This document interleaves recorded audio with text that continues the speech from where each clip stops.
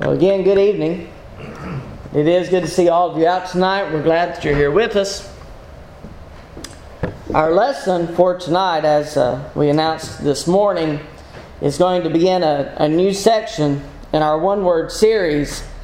As we go through the book, you'll find that there are usually 4 or 5 lessons that pertain to a certain subject, and then it'll move on to something else. We've been discussing basically the plan of salvation, what is necessary for us to become Christians. And tonight we're going to move into a new section of the series on God's Word. And tonight's word for our lesson is inspiration. We're going to talk about the inspiration of the Scriptures. Whenever I begin a lesson like this, I think one of the first things that I usually do is try to define the word that we're looking at. And so we might ask the question, what is inspiration? Inspiration is defined, at least in the English language, as the process of being mentally stimulated to do or feel something, especially to do something creative. Sometimes we might take inspiration from something else that someone has done, or we might look at something and find some kind of inspiration for something that we want to make, that kind of thing. When we look at it from a scriptural standpoint, it's a little bit different, especially as we look at the writers of the Scripture and how they were inspired to write the words that we have in the Bible. In the case of the Scriptures, we understand the writers have been led by the Spirit to write the things that they did. They have been moved by God. And so the words that they have written for us are inspired of God. The Scriptures are given to us with purpose, as we read in Romans chapter 15 and verse 4. For whatever things were written before were written. For what reason? For our learning, that we, through the patience and comfort of the Scriptures, might have hope.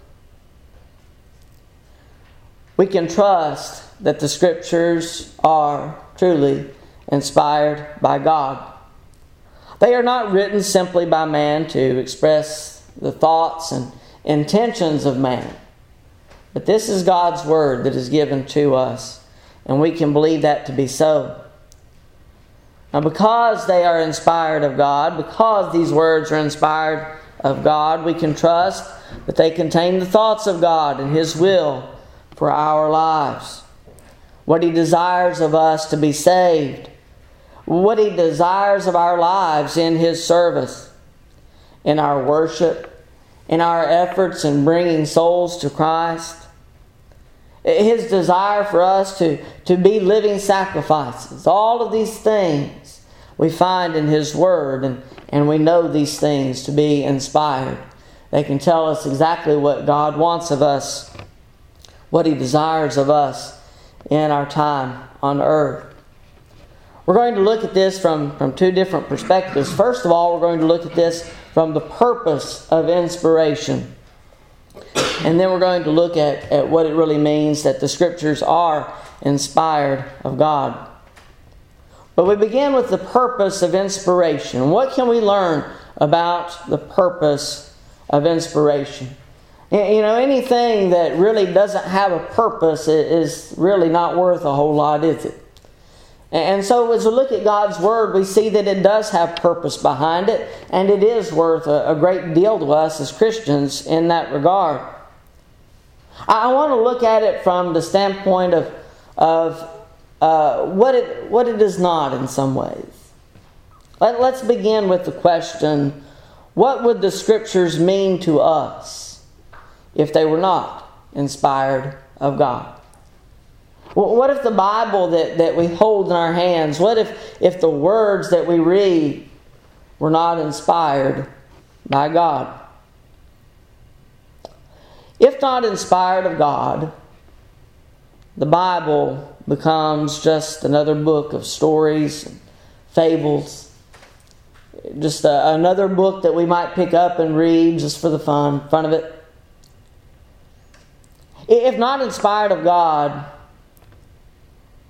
man has no way of knowing the will of God for him. We do not have His revealed will to guide us through this life. If not inspired of God, we have no hope for anything better in this life, really. We have no hope of anything better beyond this life. There is no guarantee that there is a God, and certainly no knowledge of heaven or even hell, no knowledge of eternity, and the list could go on. But if the Scriptures are not inspired of God, there's so much that we are lacking. It would be almost impossible for us to be Christians, if not completely impossible. Inspiration of the Scriptures helps us to build our faith in the Word of God as He has given it to us. Realizing these things come from God, not man, gives us reason to put our trust and faith in the teachings of the Scriptures. We know that even though these things were written by the hands of men, they do not come from the men themselves necessarily. But these are the things that God wants us to know. And He uses those men who write the Scriptures or have written the Scriptures to teach us those things that He wants us to know. We can put our faith in Scriptures that teach us about the plan of salvation. Remember what Peter said to the Jews on the day of Pentecost in Acts 2 and verse 38, "Repent, let every one of you be baptized in the name of Jesus Christ for the remission of sins, and you shall receive the gift of the Holy Spirit." Those words are inspired of God. That's what God wanted man to do. And that's what Peter shared with them. Well, we remember even what Peter was told before that ever came to pass. In Matthew 16, verses 17 through 19. Matthew 16, verse 17, Jesus answered and said to him, "Blessed are you, Simon Bar-Jonah, for flesh and blood has not revealed this to you, but my Father who is in heaven. And I also say to you that you are Peter, and on this rock I will build my church, and the gates of Hades shall not prevail against it. And I will give you the keys of the kingdom of heaven. And whatever you bind on earth will be bound in heaven. And whatever you loose on earth will be loosed in heaven." Whether or not Jesus was speaking specifically to Peter in that last verse or all the apostles, we know that they all had something to do with teaching the words that God wanted the people to hear and binding things on earth that would be bound in heaven. Loosing things on earth that would be loosed in heaven. Those things that they did, those things that they taught were very important. But notice the thing that Peter was given. Peter was given the keys of the kingdom of heaven, and on 2 occasions he opened the doors of the kingdom. First to the Jews on the day of Pentecost, and secondly to the Gentiles in the house of Cornelius. In Matthew 28 and verses 18 through 20, we're reminded of the commission that is given to the disciples. And Jesus came and spoke to them, saying, "All authority has been given to me in heaven and on earth. Go therefore and make disciples of all the nations, baptizing them in the name of the Father and of the Son and of the Holy Spirit, teaching them to observe all things that I have commanded you. And lo, I am with you always, even to the end of the age. Amen." Those words were inspired. There's a message behind them, and they're words that are important to us, just as they were to the disciples then. Just as the apostles went into the world preaching the gospel to every creature, so we continue that mission today, making disciples of all the nations, baptizing them in the name of the Father, and of the Son, and of the Holy Spirit. And it's important that we continue that mission, and we continue to teach the things that were inspired of God. The purpose of inspiration is to provide us with those things that are necessary for us to live a Christian life. 2 Timothy chapter 3, verses 16 and 17. And we're going to go back to this passage in a moment. But all Scripture is given by inspiration of God, and is profitable for doctrine, for reproof, for correction, for instruction in righteousness, that the man of God may be complete, thoroughly equipped for every good work. In Ephesians chapter 6, Paul shared with the Ephesians and with us also those things that were necessary for them to withstand Satan, to withstand his forces. Ephesians 6, and beginning with verse 14, he says, "Stand therefore, having girded your waist with truth, having put on the breastplate of righteousness, and having shod your feet with the preparation of the gospel of peace. Above all, taking the shield of faith, with which you will be able to quench all the fiery darts of the wicked one, and take the helmet of salvation and the sword of the Spirit, which is the Word of God, praying always with all prayer and supplication in the Spirit, being watchful to this end with all perseverance and supplication for all the saints." Without the inspiration of the Word, we would be left without the single most powerful weapon in the Christian's arsenal. How hard would it be for us to live faithfully for God without the knowledge of Him that we have today?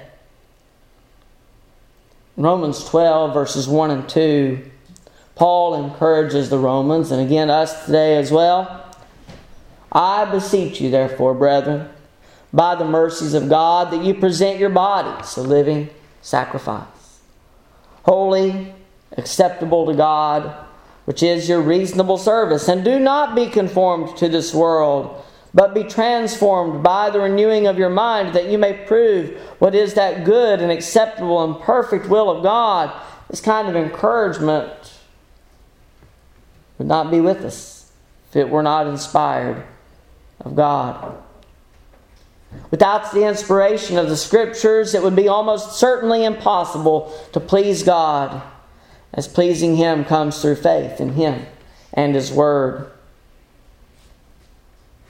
Hebrews 11 and verse 6, "But without faith it is impossible to please Him. For he who comes to God must believe that He is, and that He is a rewarder of those who diligently seek Him." Without inspiration, the Word of God is left null and void and worthless to the lives of man. I think we understand that there's a great deal of purpose behind the inspiration of God, and without it, we would have very little as far as Christianity is concerned. But let's look also at the inspiration of the Scriptures and what this really means to us. Again, we go back to this word, inspiration. And we find, as far as a scriptural standpoint, that the word inspiration is only found once in Scripture. It is found in 2 Timothy chapter 3, in verses 16 and 17. All Scripture is given by inspiration of God, and is profitable for doctrine, for reproof, for correction, for instruction in righteousness, that the man of God may be complete, thoroughly equipped for every good work. Because of its inspiration, the Word of God is profitable to us. First of all, for doctrine or teaching. It is profitable to us for reproof or rebuke. It is profitable to us for correcting those in error. And it is profitable to us for instruction or training in the ways of righteousness. Through inspiration of the Scriptures, man is adequately supplied and thoroughly equipped to do the work of a Christian. We are complete in that we have everything necessary to live faithfully for God and are able to stand before Him righteous in His sight through His grace and mercy toward us. But how does this inspiration come? It comes in different ways, and especially as we go back to the Old Testament. We know that the Word of God came to the people, first of all, through the patriarchs. There were men that were given God's Word, and they handed that down to their children. And so the Word continued until the law was brought into place in the days of Moses. And then following that, we also see a time period where the Word of God came through the prophets. And the prophets presented to the intended recipients the messages that God gave them. Let's look at a few examples of these in Jeremiah chapter 7, and beginning with verse 1. Jeremiah chapter 7, and beginning with verse 1. It says, the word that came to Jeremiah from the Lord. It wasn't the word that Jeremiah was giving to the people from himself, but it is the word that came from the Lord. It goes on to say in verse 2, stand in the gate of the Lord's house and proclaim there this word and say, hear the word of the Lord, all you of Judah who enter in at these gates to worship the Lord. Thus says the Lord of hosts, the God of Israel, amend your ways and your doings, and I will cause you to dwell in this place. Do not trust in these lying words, saying, the temple of the Lord, the temple of the Lord, the temple of the Lord are thee. And it goes on from there. But we see that this was not Jeremiah's message. It was the message of God coming to the people through Jeremiah. In Ezekiel chapter 6 and beginning with verse 1. Ezekiel 6 and beginning with verse 1. Now the word of the Lord came to me, saying, Son of man, set your face toward the mountains of Israel, and your slain men before your idols, and I will lay the corpses of the children of Israel before their idols, and I will scatter your bones all around your altars. In all your dwelling places the cities shall be laid waste, and the high places shall be desolate, so that your altars may be laid waste and made desolate. Your idols may be broken and made to cease. Your incense altars may be cut down, and your works may be abolished. The slain shall fall in your midst, and you shall know that I am the Lord. Again, the message of God came through the prophet Ezekiel. And in the beginning of Hosea chapter 1, and beginning with verse 1, the word of the Lord came to Hosea, the son of Beeri, in the days of Uzziah, Jotham, Ahaz, and Hezekiah, kings of Judah, and in the days of Jeroboam the son of Joash, king of Israel, when the Lord began to speak by Hosea. The Lord said to Hosea, Go take yourself a wife of harlotry and children of harlotry, for the land has committed great harlotry by departing from the Lord. So he went and took Gomer, the daughter of Diblaim, and she conceived and bore him a son. We see again that as far as the prophets were concerned, that the word of the Lord came through them to the people. They were given a message to give to the people, and they passed that message to the people. And as we were reminded with Ezekiel, he was prepared as a watchman for the people. And now what if he had failed to give God's message to the people? He would be guilty of their sin, of their blood. But if he carried the message of God to the people, this message of repentance for them, then they could turn away from their sin. Now, if they didn't, after he delivered that message, he was not guilty. But as far as the prophets were concerned, we see that the message of God came through them to the people for which they were intended. Now, does this model of receiving and presenting work in all cases? As far as the prophets were concerned, did they have full knowledge of everything that God wanted the people to know? Let's look at Habakkuk for a moment. Habakkuk chapter 1 and beginning with verse 2. O Lord, how long shall I cry and you will not hear, even cry out to you violence and you will not save? Why do you show me iniquity and cause me to see trouble? For plundering and violence are before me. There is strife and contention arises. Therefore the law is powerless and justice never goes forth. For the wicked surround the righteous. Therefore perverse judgment proceeds. In looking at inspiration, one of the things that I find interesting is that those who were inspired with these messages, they didn't have all of the answers to the questions that they had. And the same way with us today, there are so many things in Scripture that we do not understand. There are passages that we wrestle with that we have trouble understanding their meaning. We may not have every answer, and neither did the ones that were writing these messages of God. Even though they were inspired, they did not have all of the answers, but they had the answers that they needed.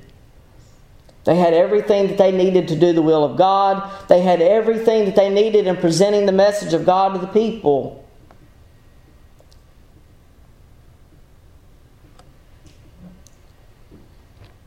They were given everything that is necessary for our learning.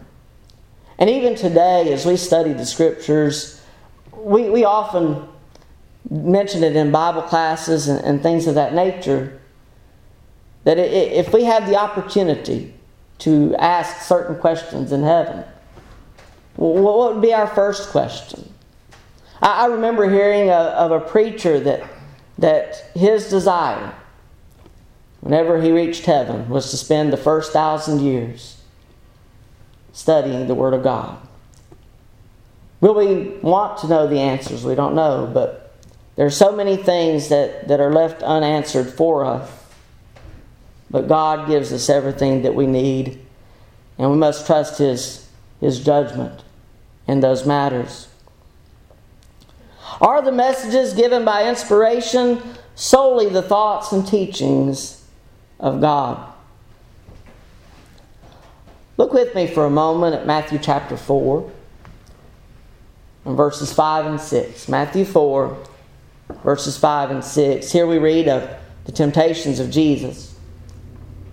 And in verse 5 of Matthew 4, it says, Then the devil took him up into the holy city, set him on the pinnacle of the temple, and said to him, If you are the Son of God.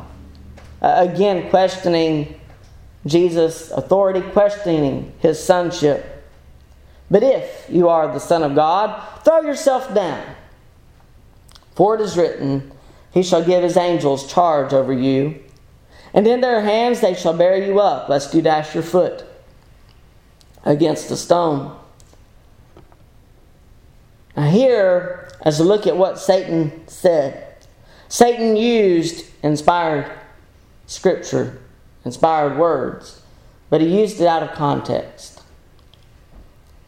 Now, though these accounts are recorded in Scripture, they are, again, written for our learning, for us to be aware of Satan's tactics against us.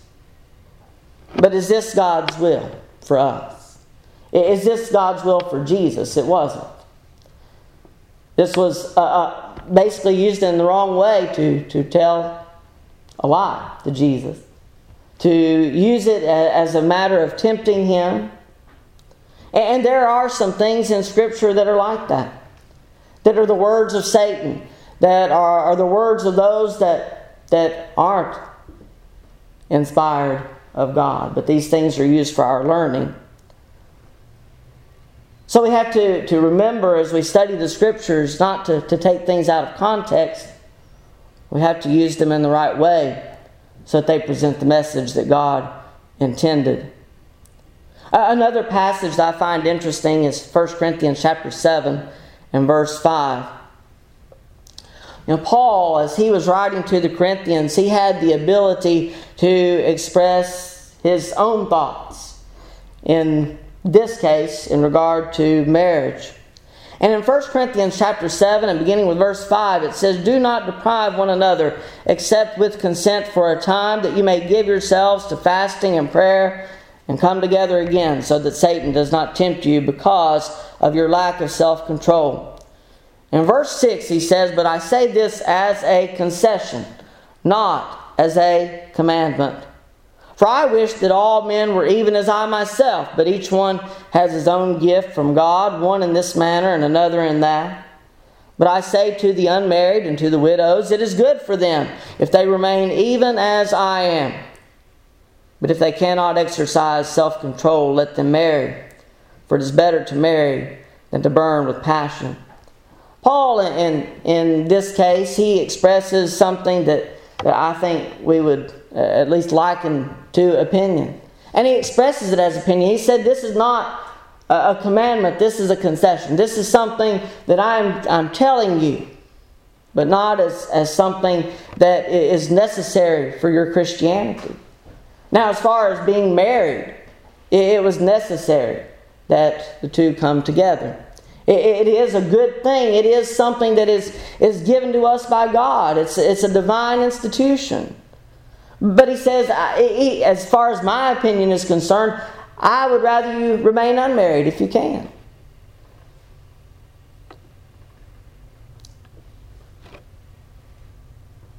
So as far as what Paul was saying, though he wished that all remain unmarried, as he himself was, he knew the need for marriage as a blessed institution of God.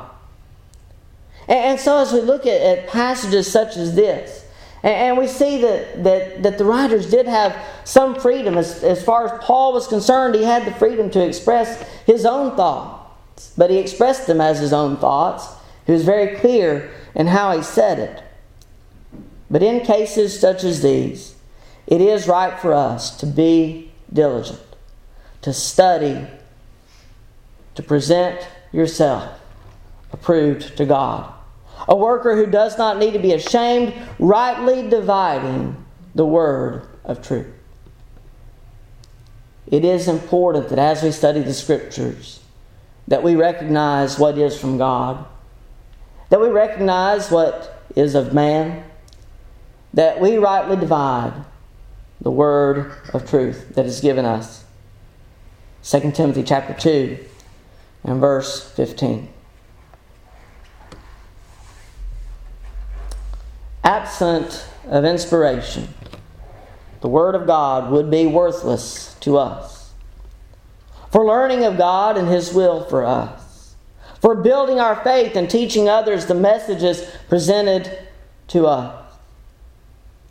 Inspiration of the Word of God is very important to us as Christians. And it's important that we recognize its importance. However, we are not without the inspiration of God in His Word. We can believe the things presented to us are truth, as they are truth, and that they are profitable for equipping us for the battles ahead of us as Christians. That they are profitable to us, that they make us ready for every good work. We can believe the message presented in Scripture. The message that is given to us on how to be pleasing in the sight of God. It begins with how we are saved. We are taught in Scriptures that it's important to hear and believe faith. Without faith, Christianity cannot be.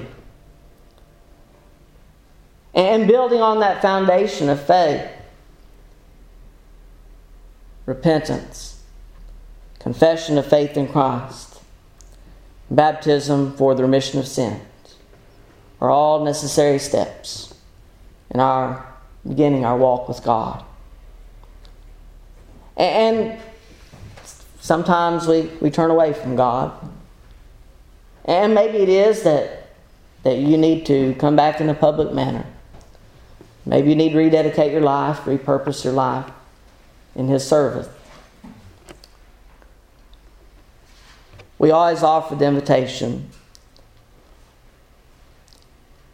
And if anyone is in need of responding to the Lord's invitation in any way, we give you that opportunity as together we stand and as we sing.